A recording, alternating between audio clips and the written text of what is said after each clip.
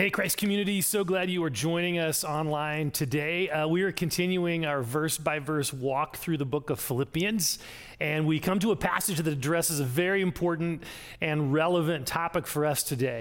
How are we to live in the midst of a society that is becoming increasingly hostile toward Christianity? I mean, it used to be that Christian values were generally accepted as the norm. It used to be that being a church-going Christian would sort of elevate your respect in our society. It used to be that a Christian perspective would be welcomed into classrooms and institutions and movies, but that's not the case anymore. To acknowledge that you're a Christ follower could get you fired from your job. It could get your business boycotted. It could get you a lower grade in a class or a cold response from a neighbor. I mean, this is our reality. I'm not bashing our society. I'm just pointing out that we live in a society that is becoming less and less welcoming and tolerant of certain Christian values. And the critical question is, how do we respond? How do we respond in a situation like this? I mean, I see a lot of Christians just getting angrier and more defensive and frustrated. I mean, is that how Jesus is calling us to respond? Well, in Philippians 1, verse 27 to 30, Paul answers this question. The people to whom Paul was writing were living in the city of Philippi, which was a Roman colony. And in Rome, the predominant view was that Caesar was a god who was worthy of worship. And so to be a part of a group of people who claimed that this guy named Jesus was actually Lord was not a popular opinion to hold. And so in this passage, Paul addresses this question. How do you live as a Christ follower in a culture that is hostile toward Christianity? Well, he articulates four specific principles for us to live by. Principle number one, live like you mean it. Live like you mean it. Look at what Paul says in Philippians 1:27. Whatever happens, conduct yourselves in a manner worthy of the gospel of Christ. See, notice how Paul links the gospel to our behavior, to our living. Unfortunately, many Christians in America have sort of separated those things. So the gospel is how you get saved, but once you're saved, you then can just kind of live however you want. And Paul's like, I don't have any category for that definition of Christianity. To embrace the gospel is to follow Jesus in the way you live. Because of what Jesus has done for us on the cross, we are to live with Jesus at the center of every area of our lives. How we spend our time, how we spend our money, how we live out our sexuality.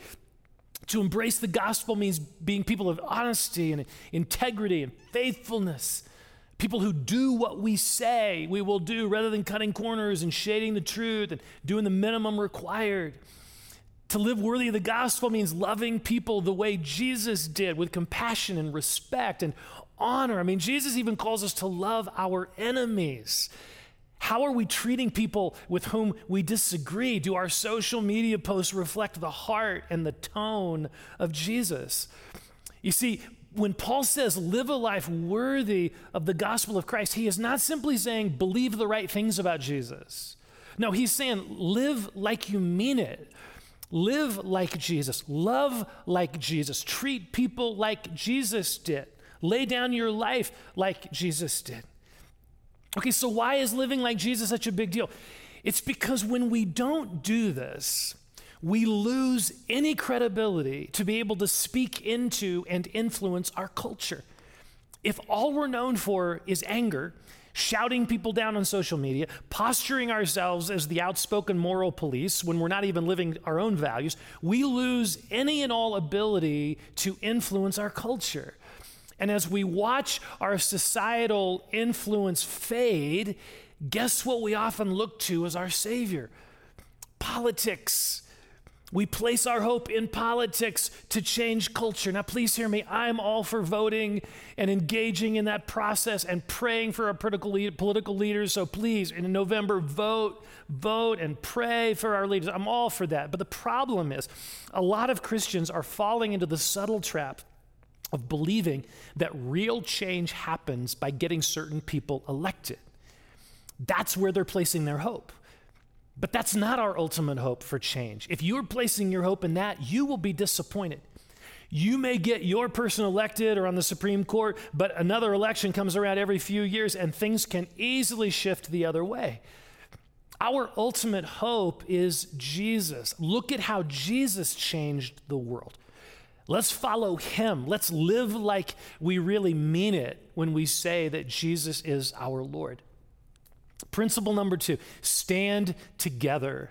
Stand together. Look at what Paul says next in verse 28. Then, whether I come and see you or only hear about you in my absence, I will know that you stand firm in the one Spirit, striving together as one for the faith of the gospel. See, Paul realizes the importance of God's people standing together in the midst of an increasingly hostile environment, striving together as one for the faith of the gospel. Paul's point here is that we need each other.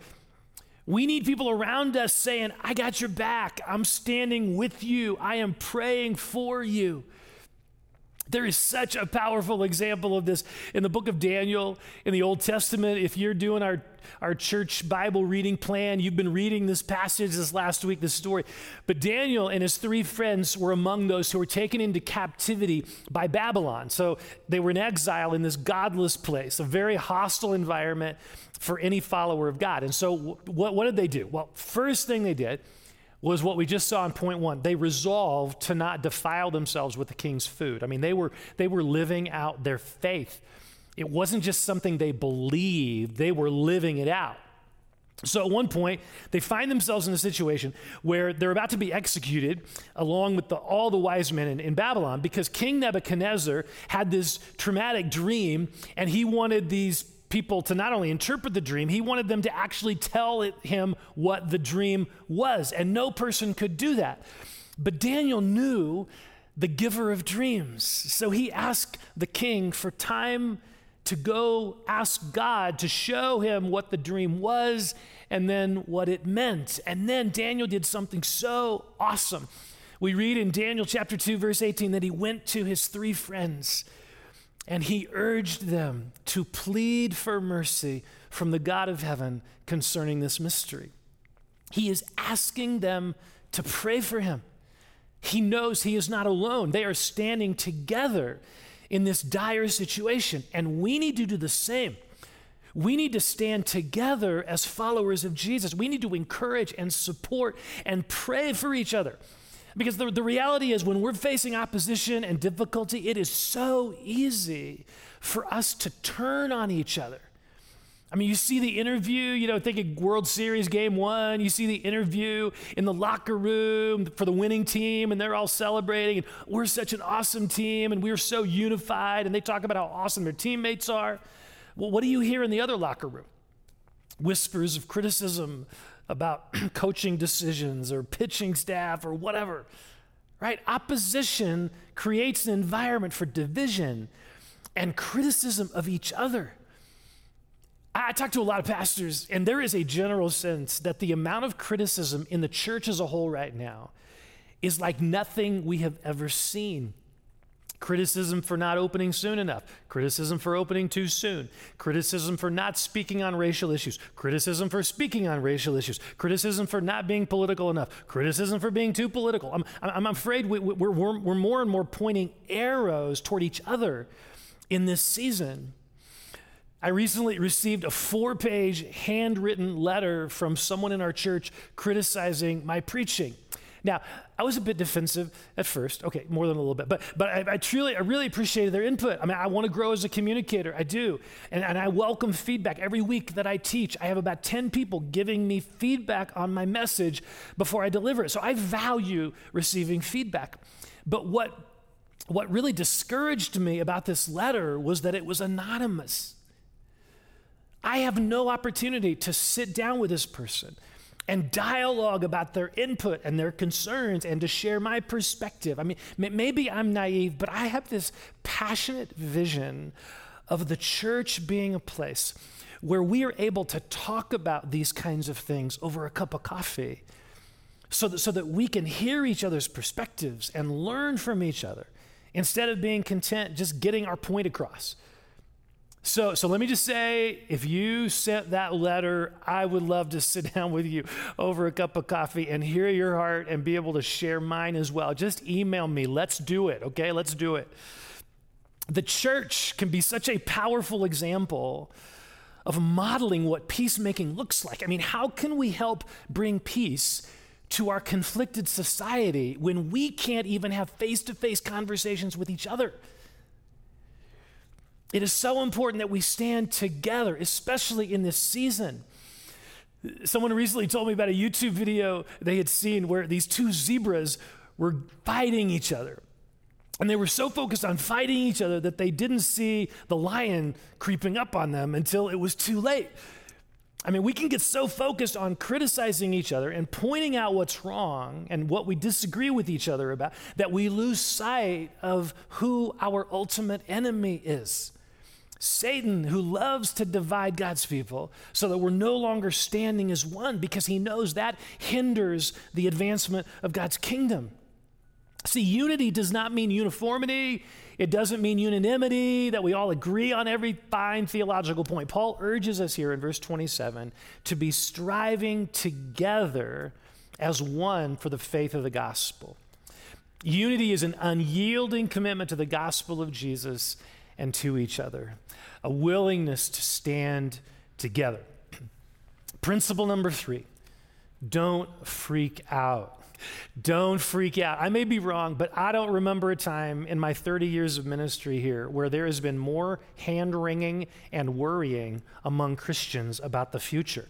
It seems like every day I'm getting sent from people of another video that's talking about Bill Gates or this conspiracy or how our nation's falling apart. And while the content of each video is different, I feel like they all have a common theme: fear. Fear.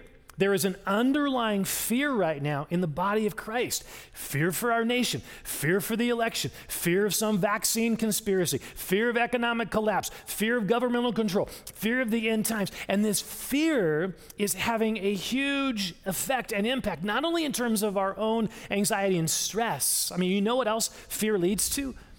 Anger, hatred. Fear is at the root of almost all the polarization and tension in our nation right now. And it saddens me to say that Christians represent a significant portion of people who are living in fear.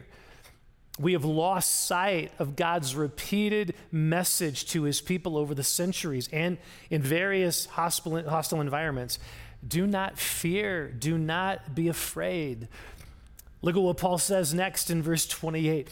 Without being frightened in any way by those who oppose you. This is a sign to them that they will be destroyed, but that you will be saved, and that by God. Paul is saying, don't freak out. Yes, you're living in an environment that is increasingly hostile to followers of God, but don't be frightened. God's got this. He is still in charge. He is still with you. He is still at work. His gospel is advancing. Trust him. I mean, in the story of Daniel's friends, at one point, they refused to bow down before an image of King Nebuchadnezzar, and they're sentenced to death, to be thrown into a fiery furnace. Do they freak out? No. I mean, check out what they say to the king as the fire is blazing just a few feet away. Daniel 3, verses 16 to 18. King Nebuchadnezzar, we do not need to defend ourselves before you in this matter. If we are thrown into the blazing furnace, the God we serve is able to deliver us from it, and he will deliver us from your majesty's hand. But even if he does not, we want you to know, your majesty, that we will not serve your gods or worship the image of gold you have set up. They are not freaking out. They are not living in fear. There is this calmness. There is this deep confidence in God and his purposes. And they're not disrespectful in what they say to the king. They call him your majesty. They're not disrespectful. But there's a calmness. There's a calmness and confidence in God. These guys are like, God will deliver us. And even if he doesn't, we're still going to trust him. Either way, they're good because they're trusting in a God who is good. They know their lives are in his hands no matter what happens. And what's so fascinating in this story is that their calmness in the face of the king infuriates him. He orders his subjects to increase the fire 7 times, make it 7 times hotter. He is so mad. You know, it makes me think of Paul's words right here in verse 28. Look again. He says, this is a sign to them that they will be destroyed, but that you will be saved, and that by God. Our calmness, our lack of fear in the midst of adversity is a signpost of God's salvation. People around us may get madder or their hearts may soften, but either way, in our calmness, we are pointing to God, which means that when we live in this state of freaking out, we are not reflecting God's salvation. We are not pointing people to God. Friends, we can trust God in our circumstances, just as Daniel's friends trusted God in theirs. And as we do, it will be a display of the reality of the gospel. Principle number 4, suffer gratefully. We probably wish I would have ended the message with the last point, but Paul doesn't. Look at what Paul says next in verse 29. For it has been granted to you on behalf of Christ, not only to believe in him, but also to suffer for him, since you are going through the same struggle you saw I had and now hear that I still have. It has been granted to you on behalf of Christ to suffer for him. That's what Paul says. Now, you know what the root of this word translated granted is? Grace. Grace. This word means to show someone grace, to give them a gift. Paul is saying that suffering for Jesus is a precious gift. This is such a radical concept, especially in American Christianity, where we can so easily fall into the trap of thinking that Christianity is a way to get God to bless us with comfort and success and health and convenience. We follow Jesus so that he will make our lives easier. And then the moment we hit any difficulty, we're like, what's going on? You know, we complain, we freak out, we abandon our faith. But Jesus never promised us a life without suffering. In fact, he promised the opposite over and over again. He said, if you follow me, if you love me and live like I do, you will suffer. He doesn't say if you're a jerk for me, you'll suffer. You know, that's not the same suffering here. He's talking about if you live like Christ lives, if you treat people the way Christ does, and you're going to suffer for that. You'll be persecuted, maligned, and rejected. Jesus says that. And that suffering is a gift. It's a gift. Paul says later in Philippians 3, I want to know Christ. Yes, to know the power of his resurrection. Oh, that sounds good. And participation in his sufferings, becoming like him in his death. What? I mean, Paul realizes that there is something about suffering for Jesus that increases our intimacy with Jesus. Because Jesus suffered for us. You know, I think of our Christian friends in Syria who suffer more than we could ever imagine. But their faith is so rich and so deep and so real. I mean, if our primary goal is for ourselves and our kids to avoid suffering for Jesus, we may be missing an opportunity for Jesus to do a unique and deep work in us and in our children. I don't know about you, but I long for the faith of Daniel and his friends who in the midst of incredible opposition chose to live their faith. They chose to stand together. They chose to stay calm and confident in God, even as their hair was being singed by a fiery furnace, considering it a privilege to suffer for their God. What an amazing opportunity we have as Christ followers in these difficult days. The question is, how are you and I going to choose to live our lives? Are we going to compromise, criticize, freak out, avoid suffering at all costs? Or are we going to live like we mean it and stand together, stay calm and confident, and suffer gratefully for our Savior who gave his life for us? Let's pray.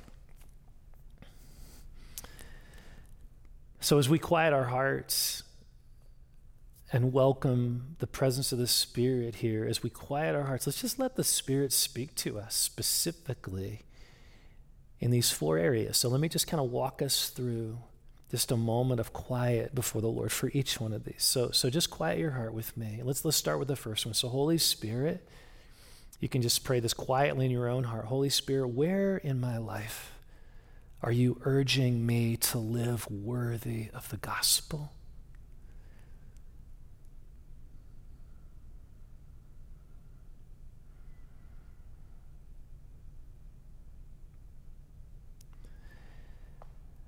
And as he brings any area to mind, just confess that to him. Ask for his help in your actions, your words, your love, the way you treat people, whatever it is, ask for his help.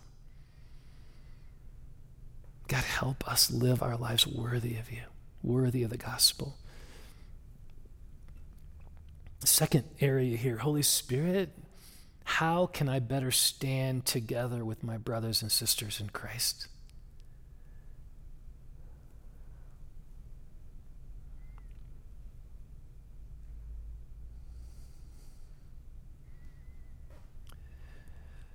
Lord, would you forgive us for just all of our tendency, including me, just to criticize, to point out fault, rather than to support and come alongside and encourage and pray for each other.